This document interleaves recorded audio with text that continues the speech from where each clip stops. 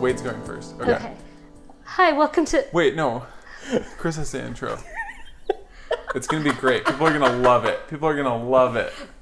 I don't know if they're going to love it. Okay. This is different. This is different. They just shut it off. Yeah, they're like, no, you don't want to hear this. I think this is the wrong podcast. Yeah. Okay, how about welcome to the Thrives Podcast. I'm Cami Climaco. This is my co-host, Gus Hamilton, and my other co-host, Christoper Gale. Just like every other week. Oh. Yeah. And today, as our guest, we are talking to Wade Tullier. Did I say that right? Tullier. Okay. Fancy. Because you're from Louisiana. That's right. And it would be Tullier. Yeah. And we talked about it. Yeah.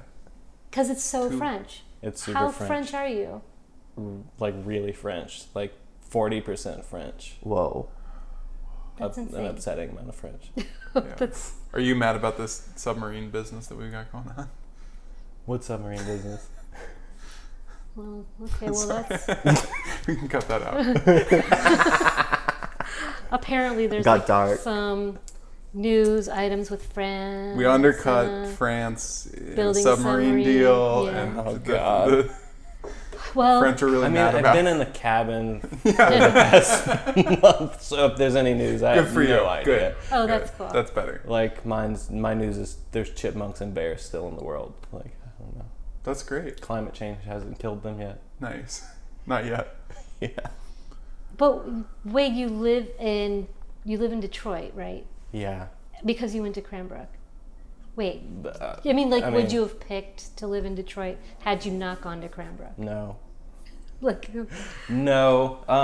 I guess I ended up in Detroit because of Cranbrook, but also because my partner was still in Cranbrook. So I left to do teaching for a year in Akron, Ohio. and then came back to Detroit, and I've just kind of been there since. Okay. Yeah. And so, is your partner still your partner? Yeah. Oh, okay. Yeah. So you're gonna stay in Detroit, like it's working out? No. Where are you planning to go? We have been discussing leaving for like at least 2 years. Since the moment you set foot in Detroit, you were like, what's our exit strategy? No, I think it was like, we gave it a solid like year after being there, and just like, you just don't think it's gonna work. Where's she from? She's from Eugene, Oregon. Cool. And that's where she is now, because she just picked up a sabbatical teaching replacement for jewelry and metals there. Nice. But we've been kind of discussing like leaving Detroit for a while now, but the pandemic has just totally thrown that plan off for a variety of reasons. And now we're still thinking about it. Like, where do we go? Like, I think I want to move to like a more quiet, maybe more rural place, because I just need like space to work. Yeah. And Detroit is not, despite like it being Detroit and, you know, thinking that there's loads of space, there really isn't. And it's getting more and more expensive rapidly.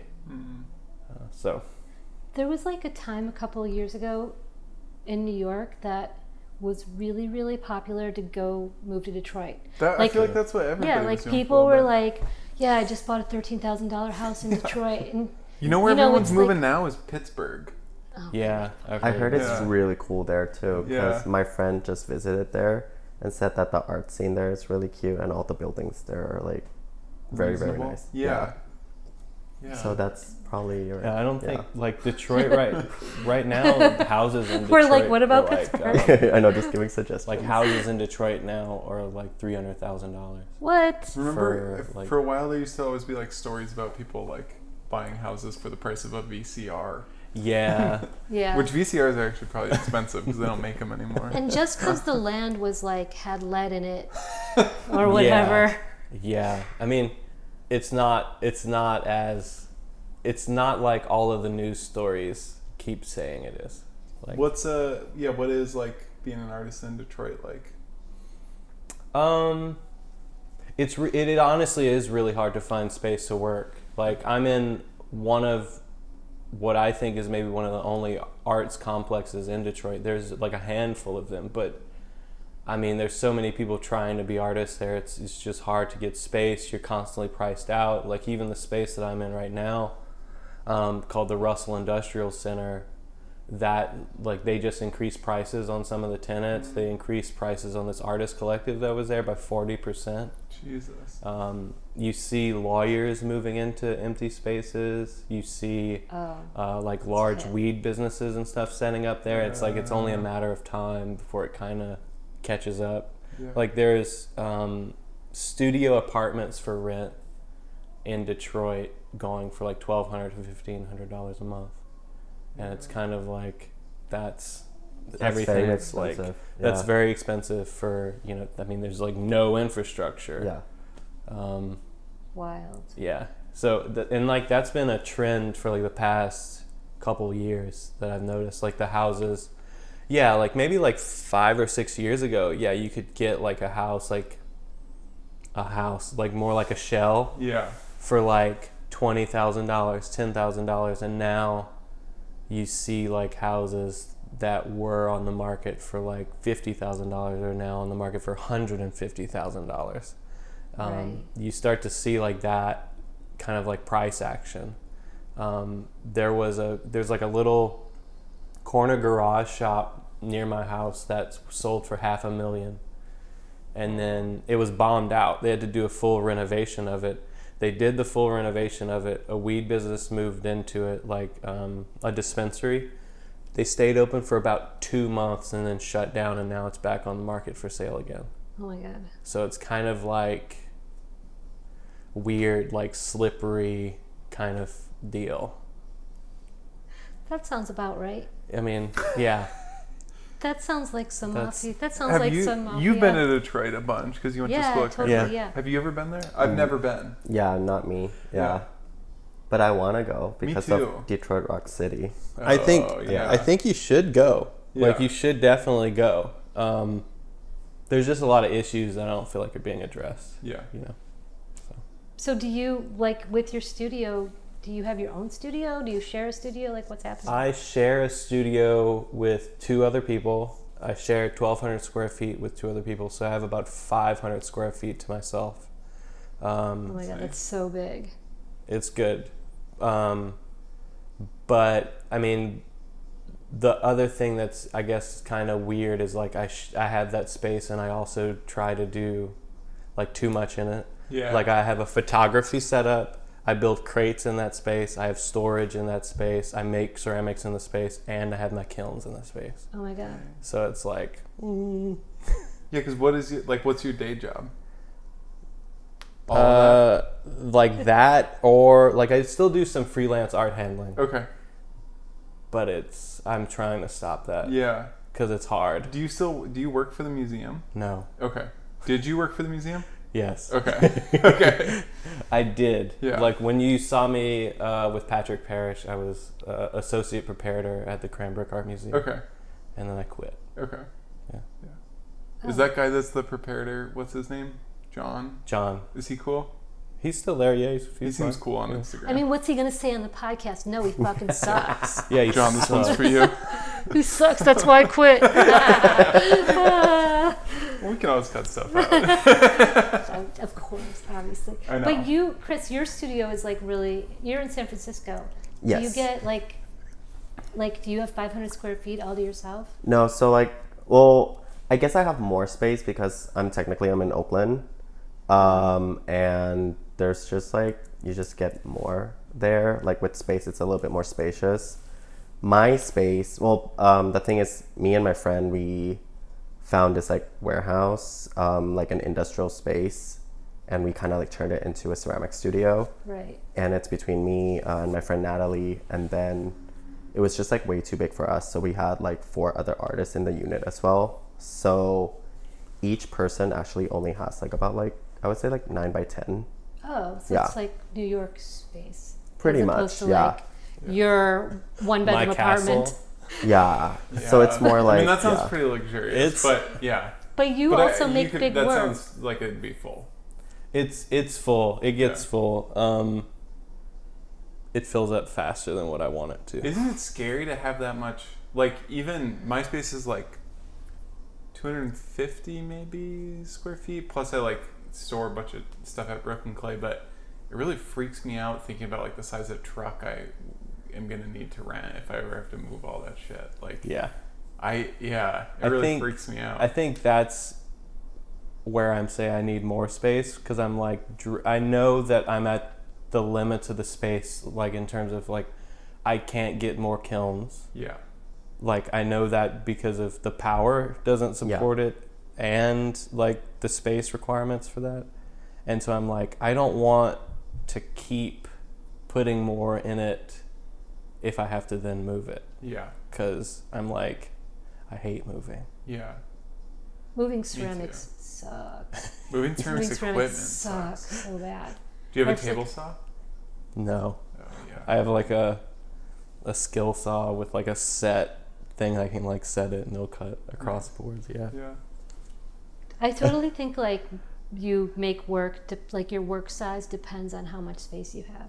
So all my work for a long time fit in a reusable Trader Joe's bag, because that was my favorite thing to carry. Yeah. And I could throw it in my backpack, so all the paintings for like 2 years straight. Oh yeah, they were all like Wow. they were all Because like I'd have to carry them up to 12 92nd Street Y. 9 by 12 or like 12 they were by like 24. 12 by 14 or something. Yeah. Wow. Totally. Yeah, I think that makes sense, because I feel like when I was at a community studio, I was just making like small pieces, and then when I moved to like a bigger space, of course, like you're allowing yourself to make bigger pieces. Yeah. Because you have the space, and you're not just like trying to be like, okay, I have this like small shelf to just like you gotta like put it all back. Yeah, and then of course like I feel like, I don't know how you feel at Brooklyn Clay, but I do think like I get like a lot of like judgy looks whenever I make bigger pieces, because it doesn't fit the space that I have, and I'll be like, hey, sorry, can I like put it somewhere else? And they'll be like, sure, why not? Yeah. All right, So you fucking jerk. Exactly. They're like, haha, you think you're like so cool, you're making like cool shit. So I think that's why it's like,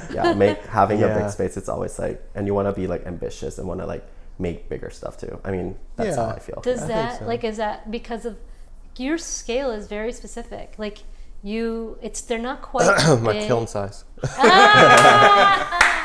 What kind of kiln do you have? I have like an L&L Easy Fire. Cool. Whatever. It's like, I think the dimensions are like 27 inches tall by like 28 wide or something like that. That's close to my scale too. That's where I'm That's at. really funny. And I'm like, push it to the point where I'm like removing all of the shelves. Like I'm literally like just putting sand in the bottom of the kiln, and I'm like, hope glaze doesn't get on it. Yeah. We had to fire some of Cammy's work the other day, and I was like, we were loading the kiln, and she was like, "No, it's fine. We'll just pull the floor out and fire it on the floor." And I was like, "No, we're not doing that." Gus was like, "We're not doing that," and I was like, "Who the fuck are you?" Whatever, Alfred. I like. Since when can't you do that? Mostly that one's just fiber on the I floor. was gonna say that there was a bigger problem. I would have been all for it. Yeah. Because I was a little suspicious. I was like, if Gus is saying that we can't do it, but. What do they fucking teach at Alfred, you know? Oh, I see. So, but do you have like ambition to make really, really, really, really big?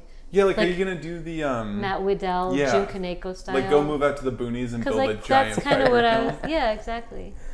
with like a hoist above it, and like a spring where you collect your water. And a composting toilet. And then you start talking to the owls in your pieces like they're your best friends, because that's. I mean, I already do that, so check. But I don't think I have the ambition to do what Matt does. Like, I think his stuff is like too big. Yeah, it's crazy. It's huge. It's amazing. Yeah. Like, I've been to his studio in rural Ohio. Oh, cool. It's just like, it's amazing. You just are like walking around these things that are like literally like 10 times your size. Wow. And I think I would like to get to a certain scale, like maybe something that's equal to like my height or something like that. But I think farther past that, I don't have the ambition to do it in clay. Yeah. I would rather do something else. Like just have a metal sculpture or bronze or something like that. Yeah. Or have someone else do it for Or you. well, You like yeah. you sketch in a tiny notebook. And I'm you're like, like, yeah, please make this. Actually, this Yeah. shape, do that. Yeah. That's really funny. Do you ever have people help you in the studio? Have you No. ever had people make stuff for you? No, Okay. I build like really fast. Yeah. Like I've made 30 pieces at the residency. in like how long? Like 2 weeks or so. So like 2 or 3 a day. Yeah. You're you just sh- like. Do you show up with a bunch of sketches, or do you just like? I show up with a bunch of Okay. sketches. Like I have a really intense drawing practice where I Cool. like draw like things over and over and over and over. So like whenever I go into the studio, I pretty much just like look at those, go, but then like half of the time I'm actually just building off of the pieces that I'm like working on. Like I might do a rendition of like say fruit or something. I might build like pieces that include multiple pairs, but then it just becomes like different elements stacked, like different renditions of the same thing. But if I ever like am like, what am I supposed to make? I just open my sketchbook and I'm like, that one. How do you start like your process with sketching? Like, do you do that at the studio as well, or is that a separate thing? It's typically not at the studio. Yeah. Like it'll be like at home, like I'm just messing around, or if I'll go to like a coffee shop or something and just Cool, sit same, down yeah. and just like bust out like 40 drawings. Or like if I'm on the train, like the train up here from upstate, I like Cool. drew a bunch, Yeah. something like that. Nice. Yeah. Yeah. But it's definitely like, it goes back and forth. It's like the drawing informs the sculpture and the sculpture then informs the drawings too. Yeah. Because I'll like draw the things I've sculpted. Have you ever just like made drawings as finished work, or is it always just like in service of the sculpture, or even 2D work? Tried. Yeah. I tried. Yeah. I did a collaborative project with poems and drawings that was printed through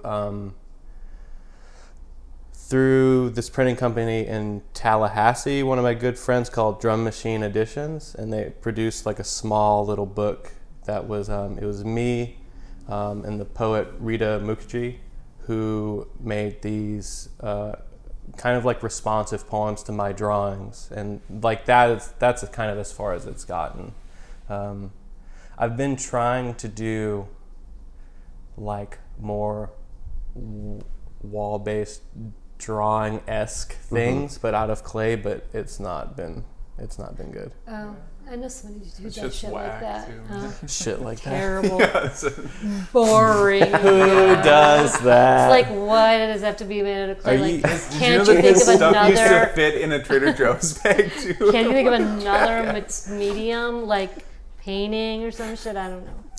Do you like painting? Like in what way? Like in a like non-ceramics like involved? Yes and no. What's your favorite work to see in a gallery? Like if you like not, and I don't mean like style. I just mean like because like I the still, type of work? Yeah, or like yeah, like what if you just walk in, like let's say you're just walking around like a gallery area. What's like the thing that you get the most pumped? Like for me, it's like if I see weirdo tiny ceramics on pedestals, I'm like, I gotta see what this is. But I think for a lot of people, it's big paintings. I'm not really sure. Well, yeah. Yeah. I like really like object-based sculptural works. Like scale, maybe something like Alma Allen or something like that, like these big carved marble like sculptures or something like that. Like that's what I get excited about seeing. Yeah. Painting, not so much. There's a lot of it. Yeah. And just visually, it I'm kind taking of. notes. I'm writing down in my pad. There's a lot of painting. Cammy, what's your favorite thing to see?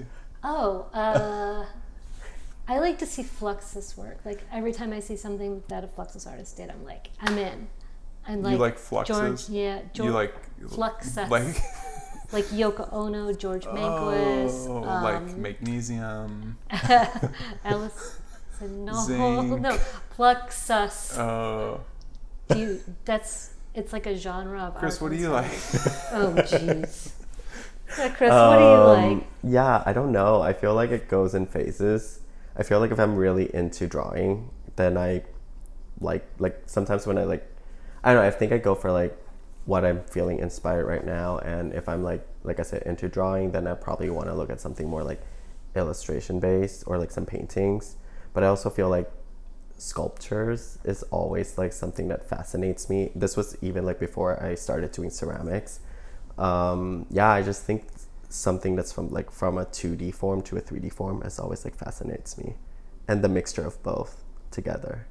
And I'm not talking about your work, but I'm just saying like that idea. That idea. Pointing at Gus. Yeah. No, but yeah, I think that's what I like. Apartment. And well, that was the Ceramics Podcast. And Thanks, everyone. I mean, your work to me is like super dramatic. You know, it's really Me? Yeah. Yes. I feel like I think so. yeah, right? It feels like really Like theatrical. yes, exactly. There's this undercurrent. It's sort of, I mean, it feels like really emotional. Do you can you talk about that a little? Is that something that you think about? Can you talk about your trauma? Is that triggering? Oh, sorry. Can you talk I guess Can you that's talk not about your appropriate. affliction? Can we talk about your cranberry relationship? So I used to do forensic sculpture, like sculpting dead people. Whoa. Like that was the first job I got out of undergraduate. Wait, that was your job? Yeah, I worked in a forensic lab What? Wait. sculpting. Wait. Okay. Yeah. Tell us more. So you wanted to know? I do want to know. Now I'm It got even dark. I'm It even got more real in. fast. Like Yeah. I'm even more hooked in. Like I'm like, tell me everything I need to know at all. This might actually be Details. your last podcast. Cool. Oh no. Good. No, I right out of undergraduate, I applied to like 7 grad schools. I didn't get into any of them. And Okay. you studied art. I studied ceramics. Okay. Yeah. And I was like really depressed about it.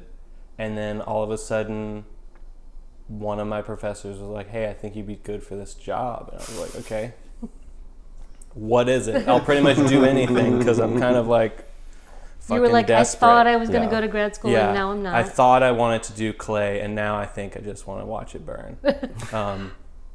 But they pretty much walked me over. This was at LSU, Louisiana State University, and I had no idea that this was a thing. But there's like one of the only forensic like research labs in the nation is on LSU's campus, and it's called the Faces Lab. And they brought me over there and showed me around, and they were like, "We'd like to interview you for this position as a forensic sculptor to replace this person who's been working here for like 35 years." Whoa. And so they basically talked to me for a bit, and then they're like, "Great, we're gonna hire you. Show up next week." Did they like look at your work to see if you could even do They it? saw some of it. Like I had made a couple figures. I only made figurative work like the last maybe year that I was in undergraduate school. Like everything else was pots. Sure. And At this point, did they even like let you know what you were gonna do? it was explained in words, but the words didn't fit. Make sense at the time. Yeah, it couldn't have prepared me for Yeah. what actually happened. And so like I show up and they're like, "Here's a skull and here's a book. We need you to put the skin on this skull made out of clay. You will sculpt like what This person looked like. it's supposed to look like."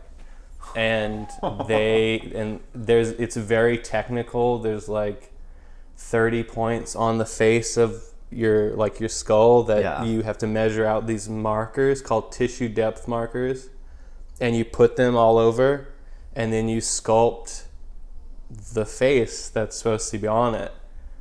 And this is supposedly like a composite of data that they've collected from all of these people through MRI scans of their face to see the average depth based on like age and like all of this other stuff. And so I did it, and they were like, oh my God, yours almost matches this person who's been doing it for like 30 years. Oh, whoa. And so I was like, okay, this is weird. And yeah, I did that. I did it for like a year because I was like, this is it. Okay, wait. How thick is my forehead to my skull? Oh, not thick enough, huh? That's crazy. Yeah, That's it crazy. was really crazy, it did get very dark, which is why I quit. Yeah. I mean, it's not like if it were only interpreting data like that, like you could keep distance from it, but it's also like you have to read through the actual forensic file, which is like all of the actual like researchers like cutting open bones, like telling you that this person was a smoker for like 15 years. So you have to age the person's rendering by 15 years. So wait, is the idea that you're like trying to recreate what this person looked like because they're like Jane Doe or John Doe? Yeah, like, they don't know who it is, and they can't shit. extract DNA from the bones because it's been it's been so dried out or something. It's like bones are like 30 years old or something, like really intense. Yeah. That is crazy. So That it's is kind of like a version of like, you know, in Police sketch of like Yeah, those that people, I was that. but like the reverse version or like the deeper version of that. At this point in time, they were like, we're moving away from doing the sketching. Yeah. They were like, I was trained to do the sketching too. Like you take a photograph of the skull and then you just draw the skin over it. But they wanted like to render like more 3D versions. So I'd actually would like sculpt it, then take photos of it and put it in Photoshop and then like put hair like on it, and then like would put clothes and things on these people, and then they would publish it hoping that Somebody would be like, anything. yeah, that's my like long lost like Damn. grandfather or That is something. Did That's anyone? so Did any intense. of it work? Did anyone find anyone? Do you know? I mean, I know it's really delayed in how it works. Like you would do a rendering or, you know, a reconstruction, and it would be like 10 years before that Oh. would do anything. And like the DNA stuff too, like as far as I know, like they would send it out for DNA sampling or whatever, and a lot of it, like even if they could get DNA from the remains, they would send it back and it would be inconclusive if like it was just a bad swab, or like there could have been something that contaminated the DNA too. So then they would turn it over to me because they couldn't tell what this person was, you know, like who they were, anything about them. So then they would turn it over to make an image. So you're like a really good sculptor. Supposedly. That's what you got out of Like, this whole I'm like, dark story. I'm like a self-taught dark sculptor. Like I'm like upset all the time. Like that could have been your lifelong job, like that other dude. It could have been, but I don't think it was anybody should have rough. that. It was rough. Yeah. Like it was not something. It was not enjoyable. Like I've come across so many people like, oh my God, I'd love to do that job. I was like, no, you think. Yeah.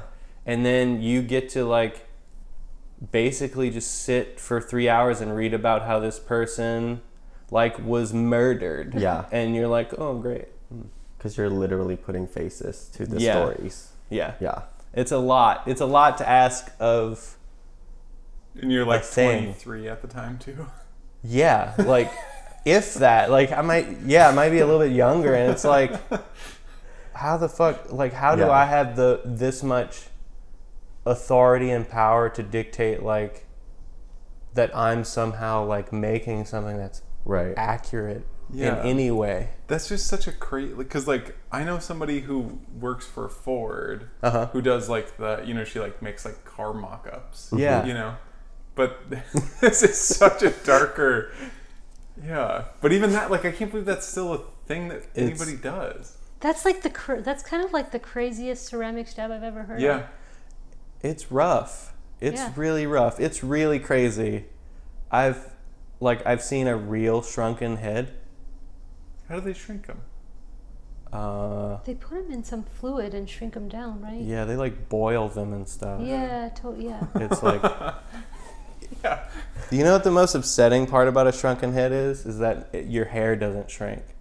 So it has the same amount of hair as a fully sized human skull on like a troll doll head. So like Beetlejuice. Yeah. Yeah. Yeah. How'd you get out of that job? I quit. Where'd you go? What'd you do? You were still in Baton Rouge? Yeah, and then I just like hacked my shit and was just like, I'm gonna do post-bac. I'm gonna go back to school. I don't like this. I need a change. Yeah. And so I actually applied to go to Kansas, where you were, and I talked to Amy. Terrible state. Jesus. Sorry, Kansas. And was gonna go, but she politely told me not to. Was she on her way out? I think so. Okay. Like, I think that's what it was. Like, I don't think at the time she could say, "Hi, I'm leaving," but she was also like, "No, like, if you have other options, maybe try and explore those." Yeah. Because you wanted to go to work with her. Yeah, I wanted to go work with. I don't know if Kyle was there. I think he was leaving. I think he was leaving gone too. Yeah. Yeah. Kyle Triplett, who we both know. How do you know Kyle? Whenever I was an undergraduate at LSU, he was a post-bac at LSU. Cool. And we met each other there, and I'm pretty sure he didn't know who or what the fuck how to take me. Yeah. Because I was the kid who was there like 16 hours a day. Yeah. And he was like, "What are you doing? Like, why are you here?" And when I first met him, I just remember being extraordinarily intimidated because like it was like my first throwing class or something.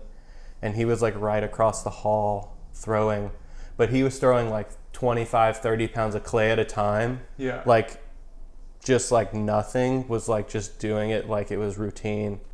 I went to undergraduate there for I think like 6 years. It took me a long time to actually graduate. State school. Yeah. Yeah. That's how I was at Kent too. Yeah. Oh, you could just stay forever. Yeah, and they're fine, and I mean they let me kind of have run of the place, honestly. I think there's a little bit like when I was at Kent, like Kirk was like, I don't know that he wanted to push people out so fast. Like I think he had some ceramics majors, and the people that were hardcore ceramicists, he wanted to keep them around because they were like creating a lot of work and like. Yeah, I think that was a very similar feel. Like there were several of us that were really like there. I mean, in all honesty, we were there like at least 14 hours out of the day, just like, and would just work through classes, through breaks, through everything. And yeah, I mean, I think they just like really enjoyed having, there were a handful of us just like around the studio. I ended up being like studio assistant for several of the graduate students at that time too. I was a studio assistant to both of the professors too. So Yeah, I got it's like Mikey Walsh, right? Mikey Walsh and Andy Shaw. Okay. So cool. It was like really interesting having like, I was assistant to a slip caster, hand builder, thrower, like potter, like all around. It was a great, I felt like it was a really good education wise because I got a lot of skills really quickly. I mean, the 6 years that I was in undergrad, I only was in ceramics for maybe 3.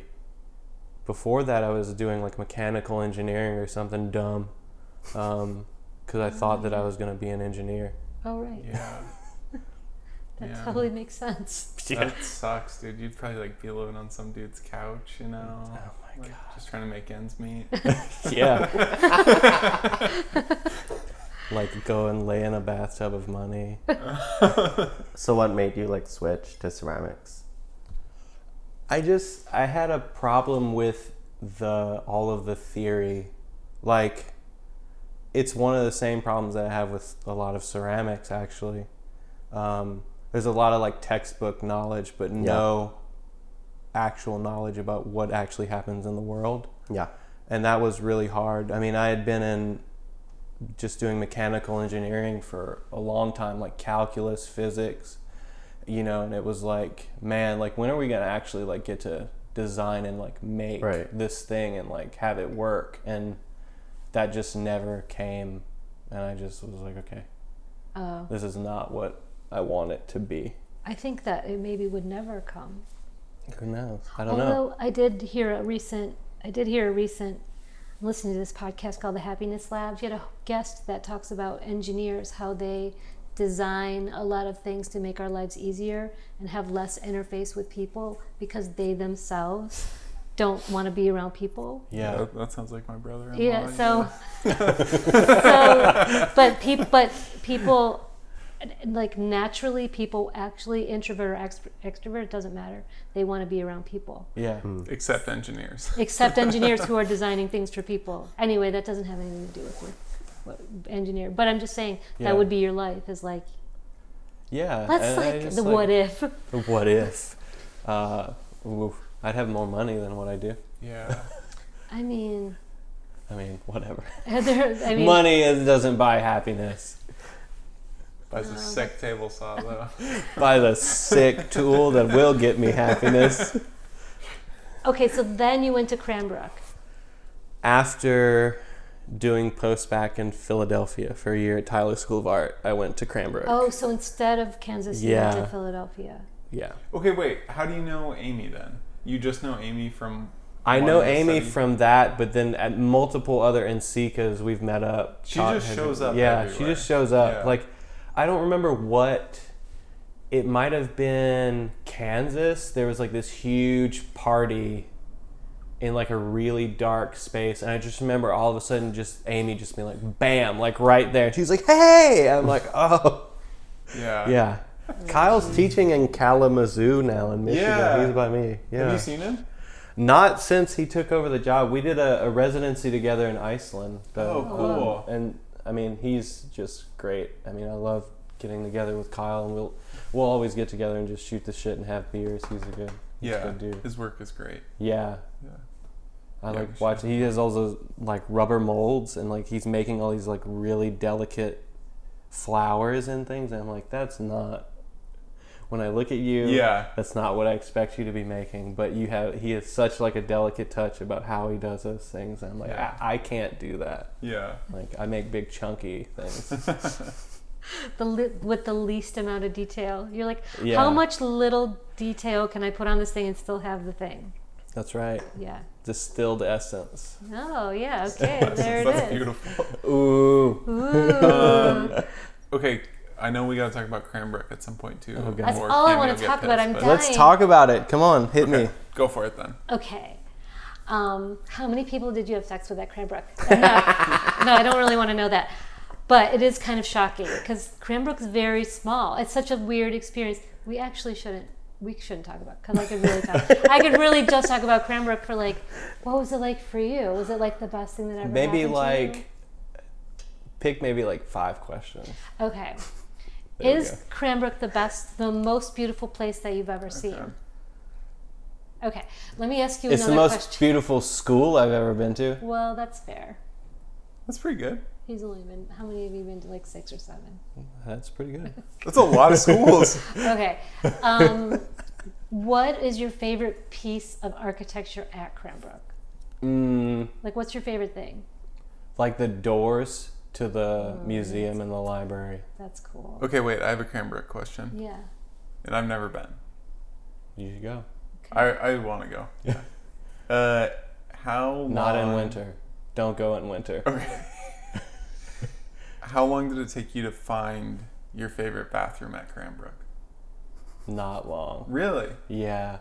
In the new studios building of Cranbrook, which houses all of the craft departments, metals is the bottom, the basement, ceramics is ground floor, and then fiber is the top floor. And that's nice that they put metals in the basement. Fuck those guys.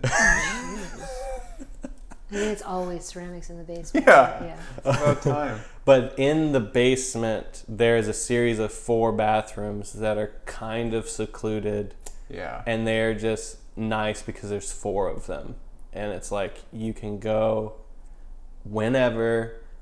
They're never full. And you can just like use the restroom, be in peace, I don't want to turn this into like a Alfred versus Cranbrook thing, but I know we know what's coming. I know that's where Alfred's gonna lose out. Is seriously the worst bathrooms I've ever been in. Like I would walk like 2 buildings over to go to the bathroom. Oh no, it's awful. One of my questions is what's the most drunk you've ever been at lounge? Oh my God. So Where? lounge is like Yeah, this is like fucking Harvard people talking. Yeah, so lounge is like at Cranbrook there's a thing called lounge, which the students go to the Kroger or to Myers Thrifty Acres, buy a bunch of beer, and then bring it in and set up a bar, and then it's on Wednesdays and Fridays or Wednesdays and Saturdays. They pretty much like, so now the way that they, or at least when they used to do when I was there, they would do like department sponsored lounges. Yeah. Like a department would supply all the liquor and bartend it, and it would be like kind of a rotating thing, and it would happen like maybe like once every 3 weeks. But it was like hardcore, like people were like didn't remember they were at Cranbrook. Is that was Cammie? I mean, I think ours was the ghost of Cammie would show up. But I think ours was every week, twice a week. Yeah. It was like definitely too much. It was I ran a lot of them. It was pretty, like if you did it right, you could actually make money. It was it was a hustle. Yeah. But we didn't go out ever. We didn't leave campus. No. So we would just I think, you didn't leave campus to go to like a bar or anything. Like if anything, like you'd either do something in the department or you went to lounge. Like they were honestly like really big productions. Like they started theming them, you know, and it just became like a really big thing. I got pretty drunk at lounge. Like, there's a lot of stuff. Well, Anders also did like really intense department dinners at his house. Like it would be 16 of us at his house. Would he cook? Yeah, like it would be amazing. Like he did holiday dinners and all kinds of stuff, and we would just sit there and drink. Yeah. Like till 2 a.m, and it was kind of funny because you would have to navigate Cranbrook's campus to get back because he lived like pretty far out, like in these gardens, like way across campus. It's like maybe like a 10-minute walk, like through woods and like all of this other stuff. So he's like, you would just like get wasted and try and navigate back. You'd fall in the flower beds, the fountain, you know, and just like whatever. But it was, What's it like working with Anders Ruwald? His work is crazy. I love his work. I was his studio assistant for like 2.5 years. I love the stuff that you made for Anders. No. I mean, it was really nice. Like the nice part about it is like I was involved with a lot of like things that I don't think a normal studio assistant would get to see. Yeah. Like I would be sitting on like a museum committee, like giving like information about how an installation would work. Like I would be there with him discussing with the museum, how to install work, like things like that. Like the large like installation, Unit 1, 3583 Dubois, which is his site-specific installation in a building that he owns in Detroit.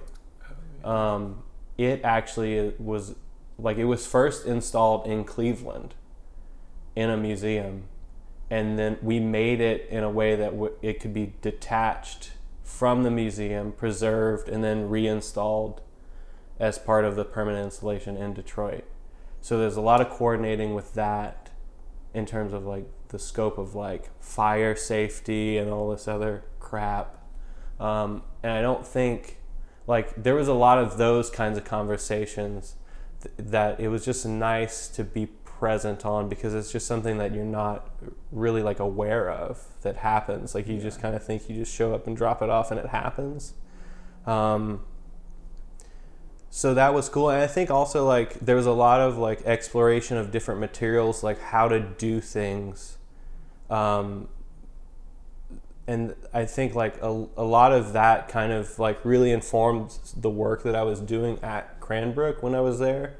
I didn't make a whole heck of a lot of ceramics while I was there. I was always like making things out of like lead and like all this other stuff, which is like directly related to a lot of the explorations that I was doing for him at the time to just make certain things happen. So you were working for him while you were in school? Yeah. Cool. Yeah. I would like fire stuff for him, like devise ways of like firing stuff. I was doing like large scale installation work. Yeah. That's sweet.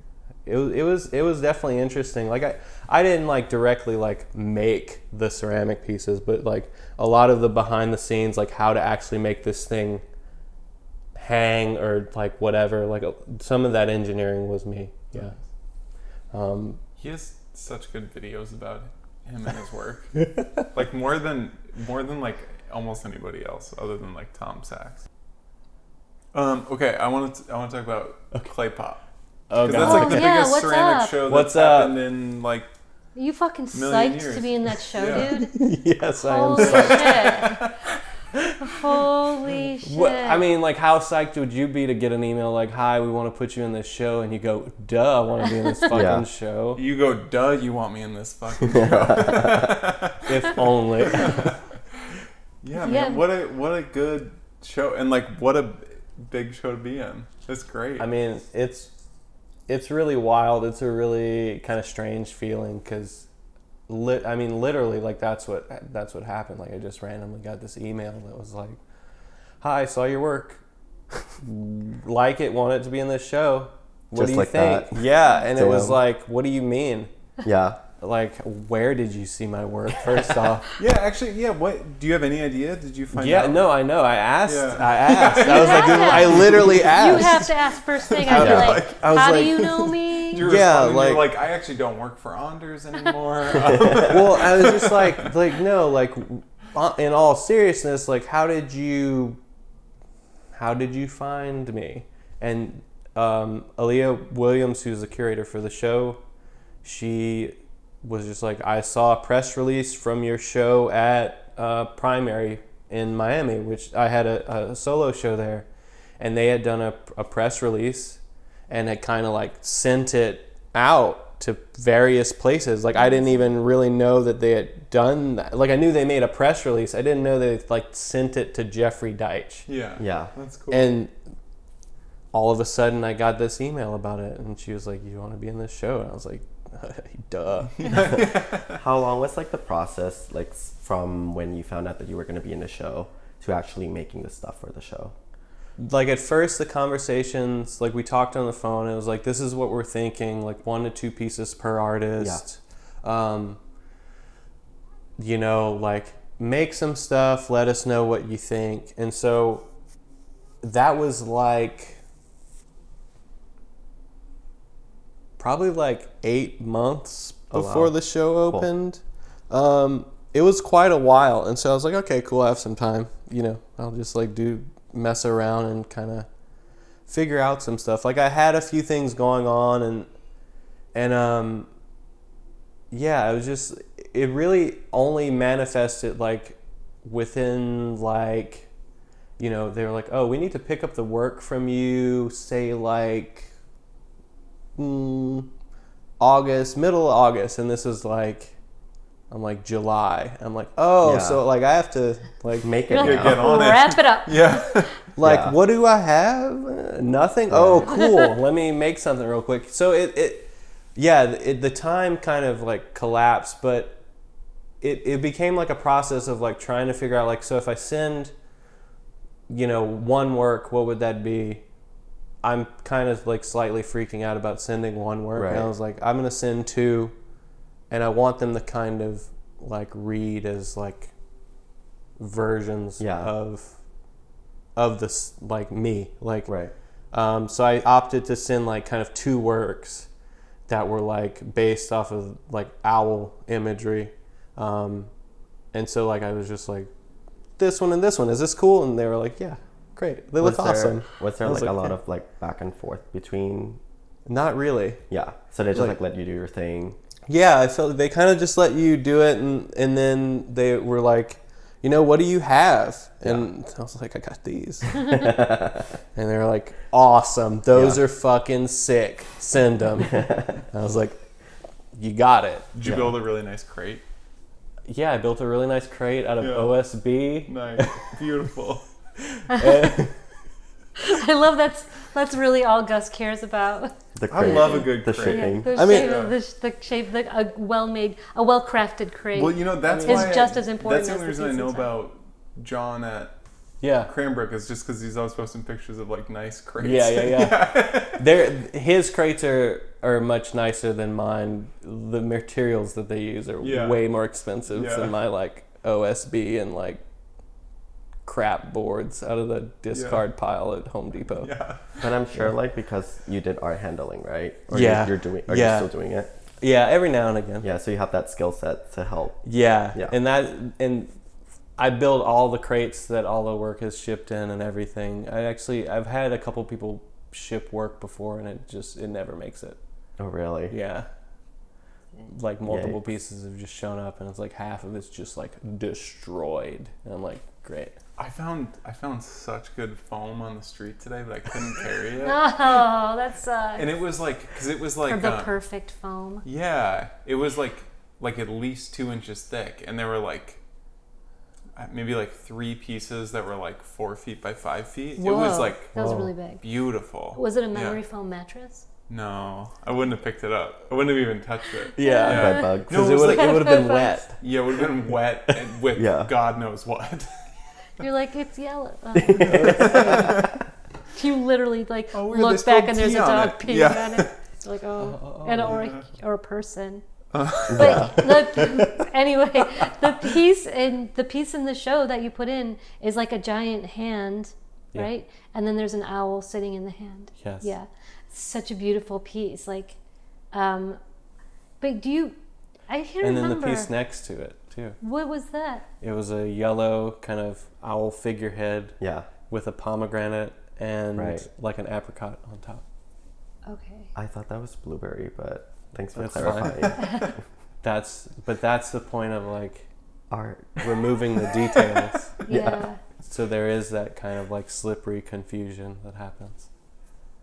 What do you try, like when you put human, like when you're working with like still lifes and like then you like put a human piece in there, it's kind of, well, always like when you put a detached hand, that's always a little, it's sort of like creepy, but also like gives like reminder of like humans interacting with nature, I guess, right? Uh-huh. Or like that sort of thing. Is that something that you're trying to like keep in your work, like the human presence? Or is there always a human presence, even though... What do you think? What do you think about that? Finish that thought. Finish where I'm trying to go with this sentence. I mean, definitely there is an interaction between like the animal world, human world, because I grew up very deep, seriously in Louisiana, like deep forest, swampland, living off of the land. I grew up in a town named Pigeon that has like 200 people max. Whoa. And it was just like, we hunted, we fished, and it was part of like actually surviving. That was, was always this involvement with animals. There are parts in time where you wake up in the morning and there's like an alligator out your back door. There's snakes everywhere. And it just became like, that was just very much of like part of the experience of growing up in that place, was that you and animals are like together, you coexist, and there's not really anything that you can do about it. Like that's what it is. And so, like the way that I, try and make my work is like, I think back a lot about that and like where I've come from, and kind of like this coexistence, this kind of mutual kind of like almost like friendship between animals, where like, like they're there, they're doing their thing, and we're here doing our thing. And like how, what is the, I guess like, how do we navigate existing in the same space with like not eradicating one another. So there's like a balancing there that I try and like deal with. I don't ever want to like within my work, like imagery wise, like I don't want to ever be like, here's like a hand like stabbing something. Oh, but then you could have the animal like stabbing the hand too, right? There you go. There's the next piece right there. Whoa, Yeah. Boom. Yeah. Gus, you want to be a studio assistant? Clay Pop 2. There we go. yeah. Here Clay we go. Pop 2. Version 2.0. Exactly. I think what I was trying to say is you're an observer. So you're like an Yeah. observer of both nature, and then I feel like when you put the human presence in, it's almost like a self-portrait of you in nature. But I mean, it's so like you've like taken out any of the detail, so it's actually very like that's what makes it so dramatic. It's just like the hand becomes so important, or like the apricot becomes so important. The lack of information makes what's there sort of really cry out. Or sing, if depending on the color, I guess. Scream. Should we end this podcast and start the next podcast? Yeah, let's do it. Wade, thank you so much. This was Wade, like thank such a you. blast. It was so fun to get to know you. And congratulations on being in the show. Well, thank you. Yeah. Thank you for having me. It was really an enjoyable time talking with you two. Great. Thanks a lot, Chris, as well, for having us on as guests. I'm literally just guests. like a fly on the wall, just like feeling like I'm watching this podcast in real life. Just like, oh yeah, cool. I never Thanks thought for that I have coming to to our talk. live, I know. live podcast The live recording. audience. I know. Wade, I just want you to sit right there and just turn your head to the left a little bit. And then here we are.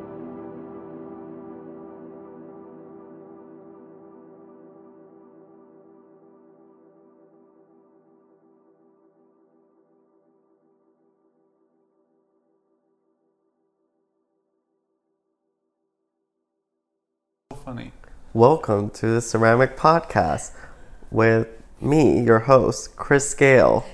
And please introduce yourself, my co-host. Okay, great. I'm Cami Climaco. And I'm Gustav Hamilton. And I'm Wade Tullier.